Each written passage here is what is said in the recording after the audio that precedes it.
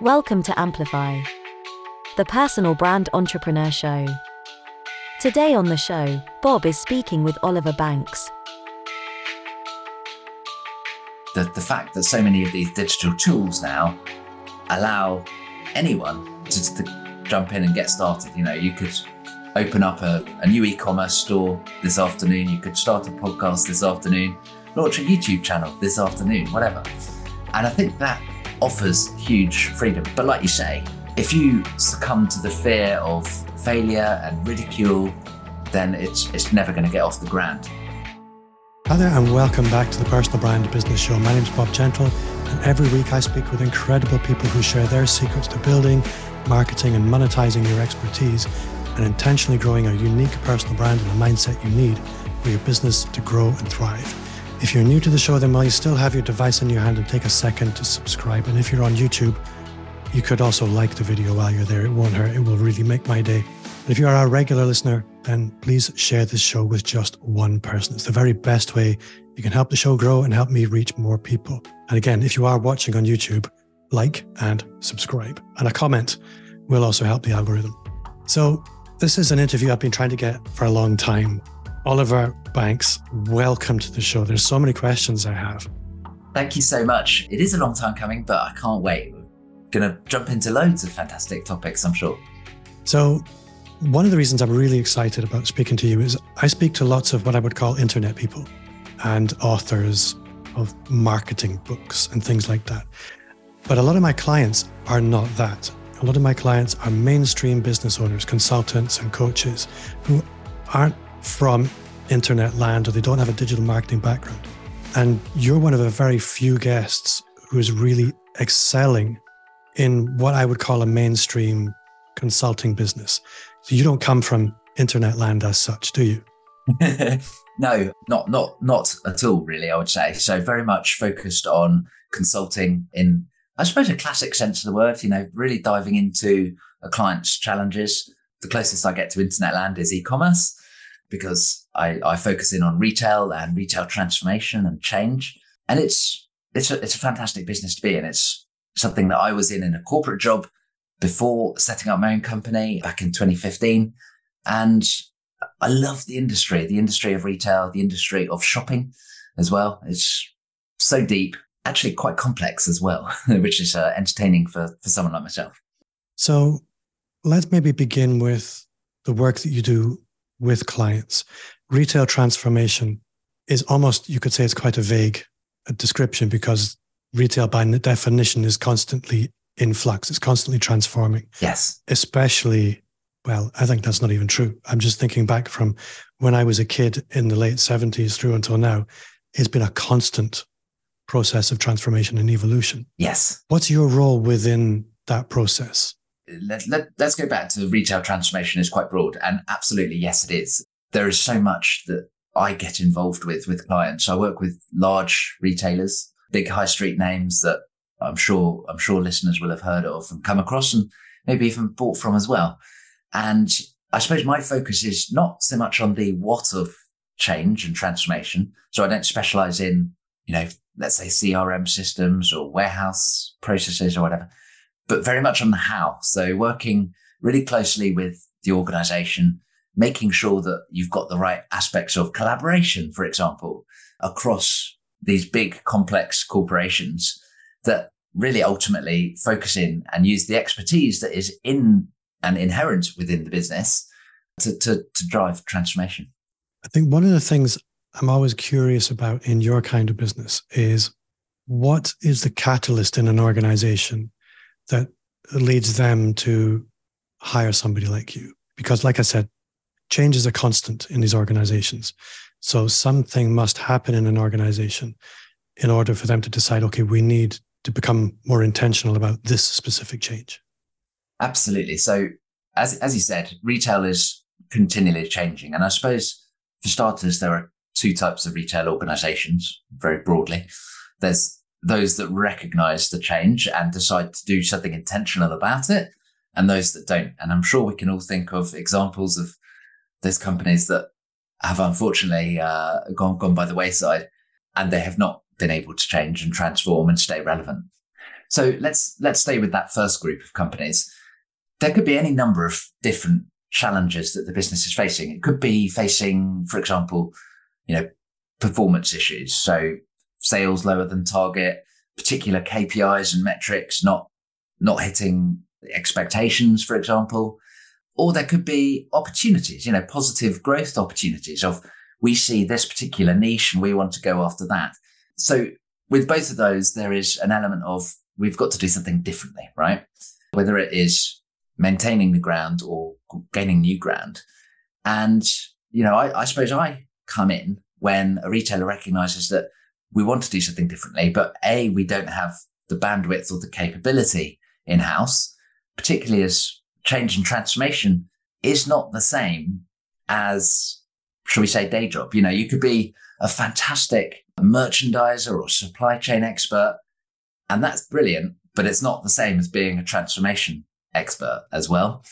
So it's recognizing that actually we need some help to go about the journey of change and the journey of transformation rather than just trying to cobble our way through. There's so much volatility in the world, as I'm sure we all know, that, we're on relatively thin ice as businesses now. We do not have the luxury of lots of trial and error. Trial is absolutely great, but you've got to get the right balance of success as well. Because, unfortunately, we don't have the luxury of oodles of time and cash reserves, etc. So one of the reasons I wanted to speak to you is there are lots of consultants out there, many, many of them. And I speak to them all the time.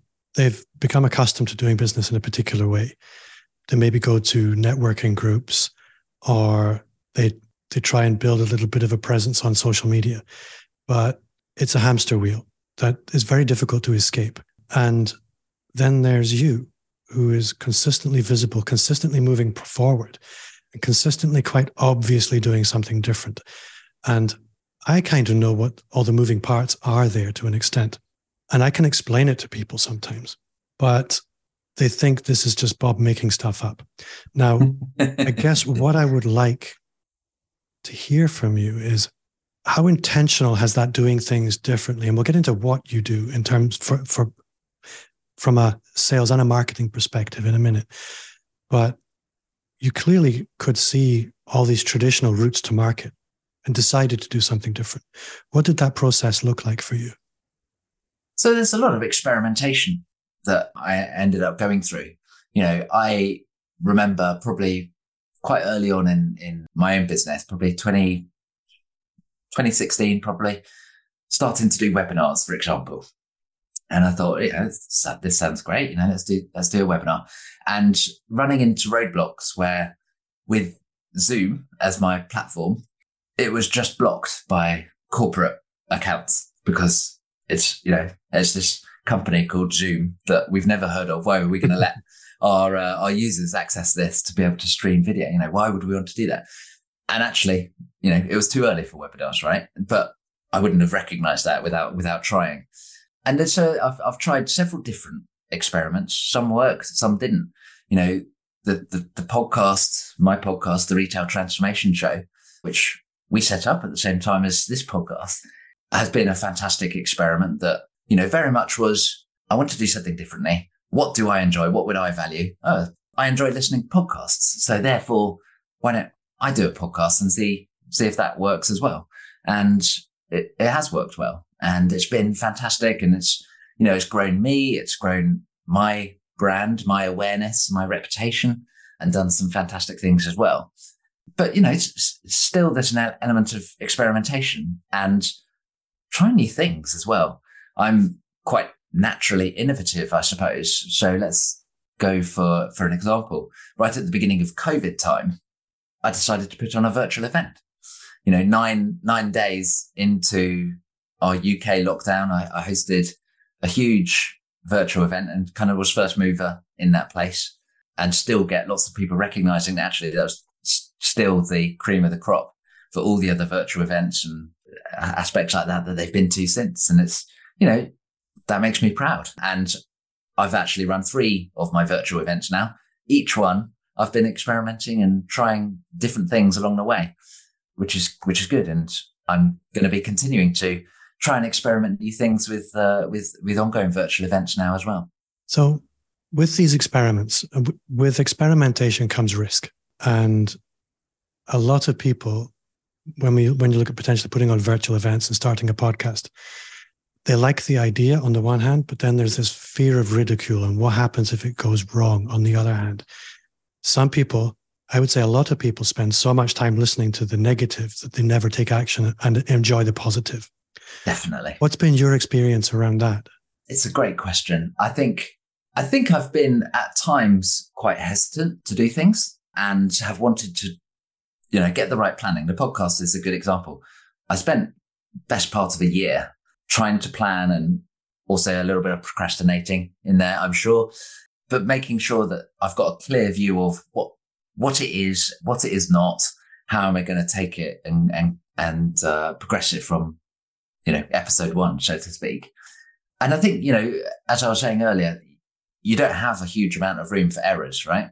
I think with content generation, there's actually probably a little bit more room because you can do aspects like podcasts and even webinars and stuff relatively low cost, right? I love the fact that so many of these digital tools now allow anyone to jump in and get started. You could open up a new e-commerce store this afternoon. You could start a podcast this afternoon, launch a YouTube channel this afternoon, whatever. And I think that offers huge freedom. But like you say, if you succumb to the fear of failure and ridicule, then it's never going to get off the ground.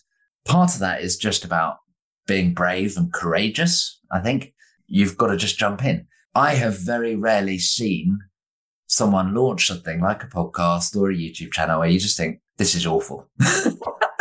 Don't do this ever again, right? Because generally people are sensible and people do have good experience and they want to share that experience and the intentions are right as well.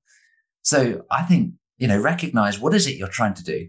What is the value that you can give to your audience, whoever that audience is, whatever niche you focus in on, and just get started. And my guess is the feedback will come back really positive.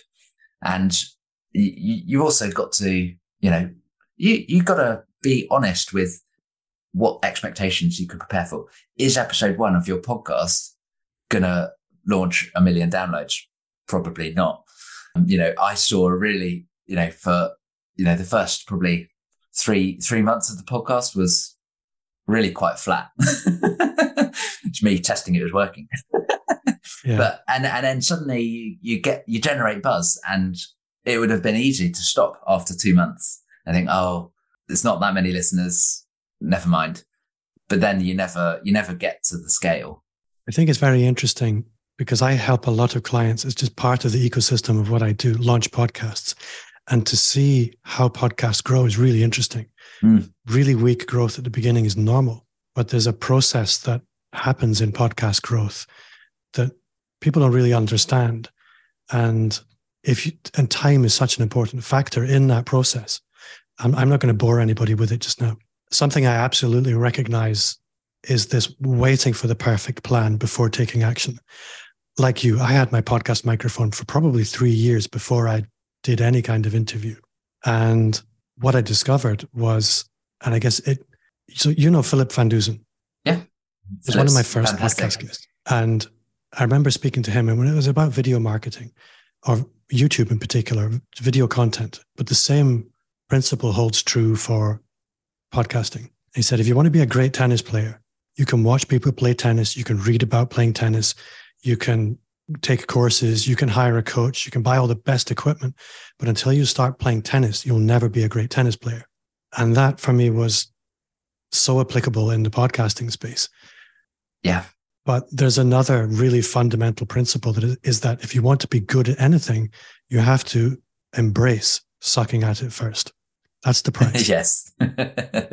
Yes, definitely. And if you can allow yourself the humility to approach your podcast as a service and not as a platform to show off, that makes it so much easier. Yeah, very much so.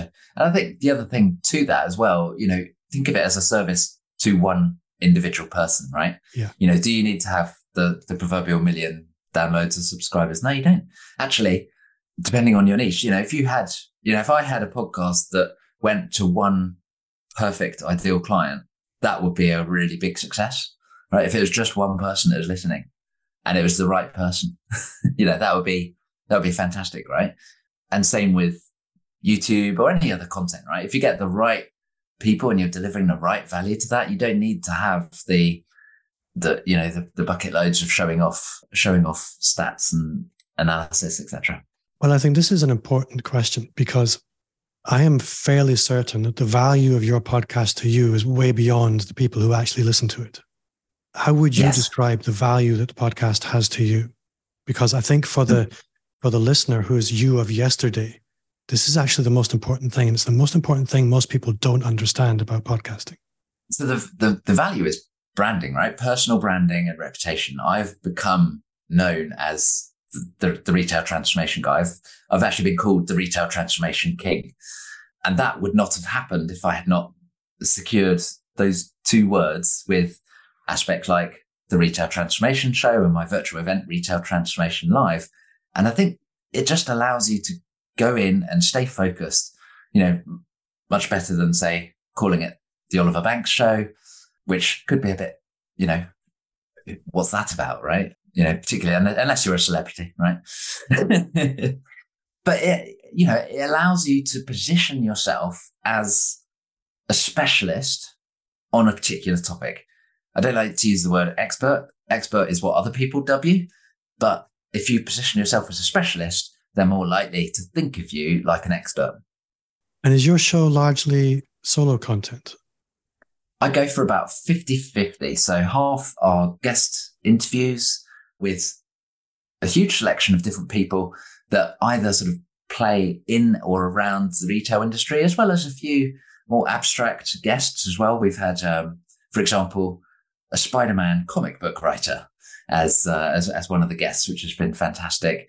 And then the other half are solo shows where it's me getting into a particular challenge, a particular topic, and understanding what's going on, supplementing, I suppose, my own thoughts with new research, building out a bit of a framework, a bit of a structure to how everything fits together.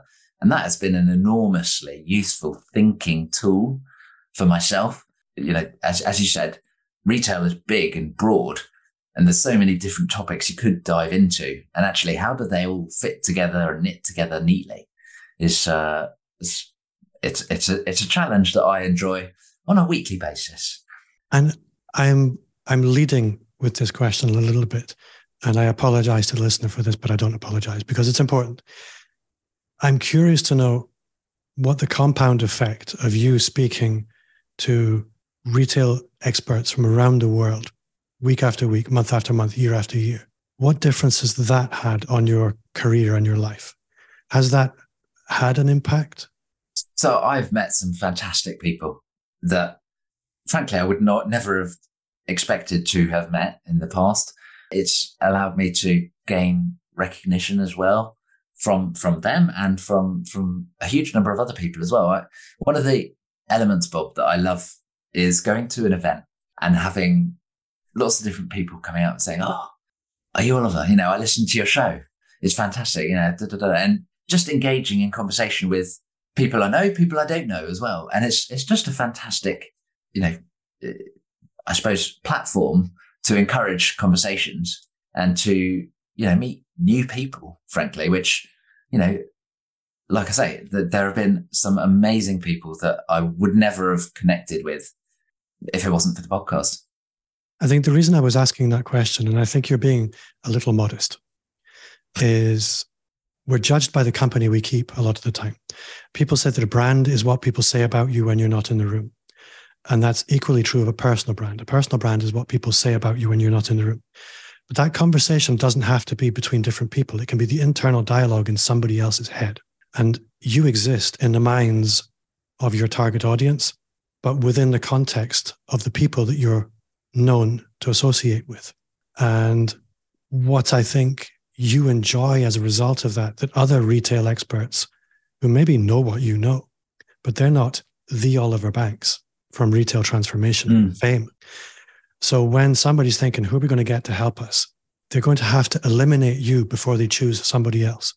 And that puts you in an incredibly strong position from a marketing perspective, from a referral perspective, in so many different ways. Your brand capital is something that all your potential competitors are going to have to try and neutralize in their pitches.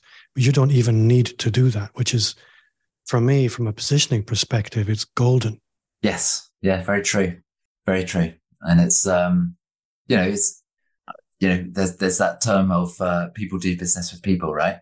And positioning myself as an approachable person, whether you've listened to all of the podcast episodes or one or even none, right?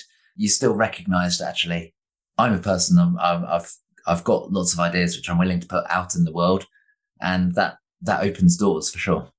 Have you ever experienced any negative blowback to the work that you do around personal branding? So not so much negative. So, in terms of social media playground, LinkedIn is where I live. And generally, people are nice on LinkedIn, I would say. It's not like on other social media platforms where you get people being a bit arsey. So in that respect, it's been fine. Probably one of the most challenging areas is, given the sort of my prolific element around content for podcasts and virtual events and stuff, just keeping it in mind that first and foremost, I'm a consultant, because it's easy that, you're a podcaster, right? Well, actually, no, I'm a consultant that does podcasting rather than a podcaster first and foremost. I've very intentionally kept the podcast as a non-monetized marketing channel, I suppose we could say. And so, if I become just a podcast, I get very poor very quickly. Yeah, I think that's actually a really important point, that it's very easy for people to assume that you're inaccessible as a podcaster. If you can be a victim potentially of your own success, and people think, well, he must be far too expensive. We could never afford him, or he won't be available because he's so high profile. So making sure that you consistently communicate how people can engage with you is really, really important. Yes. Yeah. And just, it's a great opportunity to reiterate the value that you can provide on a regular basis, right? For a long time, I didn't really touch on that in the podcast. It was like, here's the podcast episode, ta-da. And now, I make much more of a concerted effort to say, right, here's who I am, here's what I do and how I can help. So I position that into every episode, for example. And I guess one other thing I'm curious around your personal branding work in particular is family and friends. Have you had any experience where people make fun of you in the pub or anything like that? No. The reason I think maybe I need to get out to the pub more. I think the reason I asked this question is I'm putting myself in the mind of somebody who's looking at Oliver Banks and thinking, maybe I could try something like that. And I think the irrational worries that there are around personal visibility and personal branding are endless. But I think what you're demonstrating is that the rewards are extraordinary. And just picking on that point, if I would probably suggest, if you are friends with people in particular that you think actually are going to pick you up and make not like just little jokes about it, but actually proper bullying essentially, then you're probably hanging around with the wrong people, I would suggest. And if they're, if that sort of toxic group of people is holding you back, that's no good for anyone, right? Yeah. It's no good for them. It's no good for you, clearly, either. So I might suggest you might move to a different table at the pub. Absolutely. Now, I know you're writing a book at the moment. I am, yes. Driving Retail Transformation. I saw the cover of it on LinkedIn, or the internal cover. How far through that are you, and what's that been like? So the manuscript, the words are complete. So it is it's the longest Word document I've ever written. And, it's a playbook for how to lead and navigate through the challenging and complex journey of change, really to help retail leaders, tackle this big challenge that is in front of them, the changing retail landscape and how you go about evolving a company. And that has been a fantastic process. So I've been really quite heads down on it for the first half of 2023. And then the second half of 2023 is turning that Word document into a full book. So working with my publisher to get that out, and it will be out in early 2024. But I have loved every moment of this process. Similar to the podcast, I've been thinking about it for quite a while. I've been doing mind maps and scribbling stuff down. And for a long time, it didn't quite feel right. It was like, I can't quite work out what the key idea is, or there's too many different sort of random elements. And actually that, now in hindsight, was all part of the process, right? That was part of the process of working out, how does this all fit together? What is the book? What is a relevant thing? That in the moment I was being a little bit hard on myself, to be honest. Come on, you've got to get writing, right? And open up a new Word document and just get onto it. But that thinking has really, I've loved every moment of the thinking. It's really developed my own ideas and concepts and tools and how I go about doing my work as well. It's really interesting knowing quite a lot of people, watching them write books and big creative projects of all different kinds. Something that's really become clear to me is that big ideas don't come finished. Big ideas need time and big ideas need space. And the reason a lot of people never get to writing a book is because they never give it a space to live and let it slowly come into the world. And they never give it time to grow and time to evolve. Both of those things are really important. Yeah. And, it's the concept of writing a book in its most basic sense is really quite simple, right? Open up a Word doc, tap, tap, tap, 50,000 words later, you're done. But actually that thinking to get this big idea ready is what's most valuable. And that's, it takes time, right? Like you say, it doesn't just pop into your head.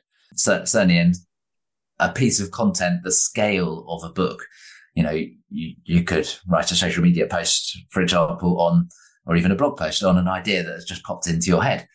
The depth that is needed for a book is on a whole nother level. So one question I would like to ask you, because the answer for this is always interesting. It really comes back to sales and sales process and how opportunity comes to you. Opportunity can come to us through outbound sales, knocking on doors. It can come through inbound inquiries through content or search. It can come through ads, and it can come through relationship. And in most people's businesses, there's a little bit of a mix, but there's an obvious dominance happening. What does that look like for you? So I think fairly naturally, the content side is quite important, and that drives a lot of inbound conversations. The type of work that I sell is not, go to this website and click the buy now button, right? It takes time to develop an individual lead and, get to know both one person, but also the wider organization as well. A lot of sales tactics talk about, who's the decision maker, but actually often, particularly if you're selling to big companies, there are many decision makers that all must play into it, different parts. Yes, of course, it's great to have a champion that is there to be your voice in the boardroom, so to speak. But, everyone wants to play a part, and it's the right thing to do to get to know an organization and for them to get to know me, for example. And I think therefore it is a bit of a mix. I don't do much advertising, if I'm honest, just because I wouldn't have expected you to. No, because of that, it's not a one click. I couldn't run, let's say, Facebook ads and measure a conversion rate, right? Because it just doesn't work like that for me, or for those that are running, should we say, more traditional non-internet businesses. So I think there's a bit of a mix. If I'm honest, it ebbs and flows, right? So there are times where I think, right, I need to step on it a bit and do more outbound, and there are times where there's loads of inbound as well. I think I'm glad that was the answer, because what you've illustrated there is the ROI of the content. Because most consultants listening to this show, if they haven't been content marketing and really leaning into the personal brand, the answer would have been referrals. That's the normal answer you would expect from a consultant. And I'm pretty sure you get referral and relationship opportunity as well. but that isn't dominating tells me that you have diversity of opportunity, which most people don't. And yeah, absolutely. And just on the referral side, referrals are absolutely important, but actually what content can really help to do is allow that relationship that may have, you may have not worked with someone for, even several years, right? But by absorbing content and just seeing the different points of view, etc., that individual is still ready to refer you, maybe years later, when, there'll be plenty of other people. If you sit and do nothing, right, it's very easy for that brand of yours, relatively small if you're doing nothing, to just get forgotten about, right? And the referral goes to the next person who's been more recently in touch with, a contact. And I think, that content side just allows you to stay front of mind for much, much longer and actually continue to build that relationship as well. I think, you're right. You're not just front of mind, but you're front of mind and increasingly influential instead of front of mind falling into hindbrain and increasingly diminishing in your relevance. Yeah. So that's a really useful picture. Oliver, I am aware that I have been taking a lot of your time today, and we should probably bring things to a close, but I need to remember to ask you, what's one thing you do now that you wish you'd started 5 years ago? Starting the podcast, I have to say, would be the number one thing that, 5 years ago, I hadn't actually started the podcast yet, but was in that sort of planning stage. And actually, I in hindsight, I would have pressed that go button a lot earlier, just getting started. You can evolve an idea as it goes. That has built my confidence as an individual and allowed me to get onto speaking and running my own events, ultimately becoming an author, when I'm not being so bashful. I'm one of the world's leading retail influencers, and that would never have happened without starting the podcast. So that absolutely is the thing that I'd have done 5 years ago. I think just being able to say one of the world's top 100 retail influencers and keep a straight face is extremely powerful because there is a truth to it. And there might be people out there listening who know more about retail transformation than Oliver Banks, but nobody knows about them. Yes, so very true. Oliver, you have been awesome. If people want to connect with you, if they want to go deeper with you, how can they find you? And where you like LinkedIn, obviously, but what would you like people to do next? LinkedIn is the best place to reach out to me. I'm Oliver Banks. You can see me. I've got a little green circle around my head, which is not to be confused with the hiring or open to work, whatever it is that LinkedIn have taken. So LinkedIn is absolutely the best place to reach out. I do have a briefing as well, a retail transformation briefing, which is my email newsletter, which gives you a lowdown as to how the retail industry is evolving every single week. So if people want to reach out on LinkedIn or sign up at obandco.uk/briefing, then those are the best two options.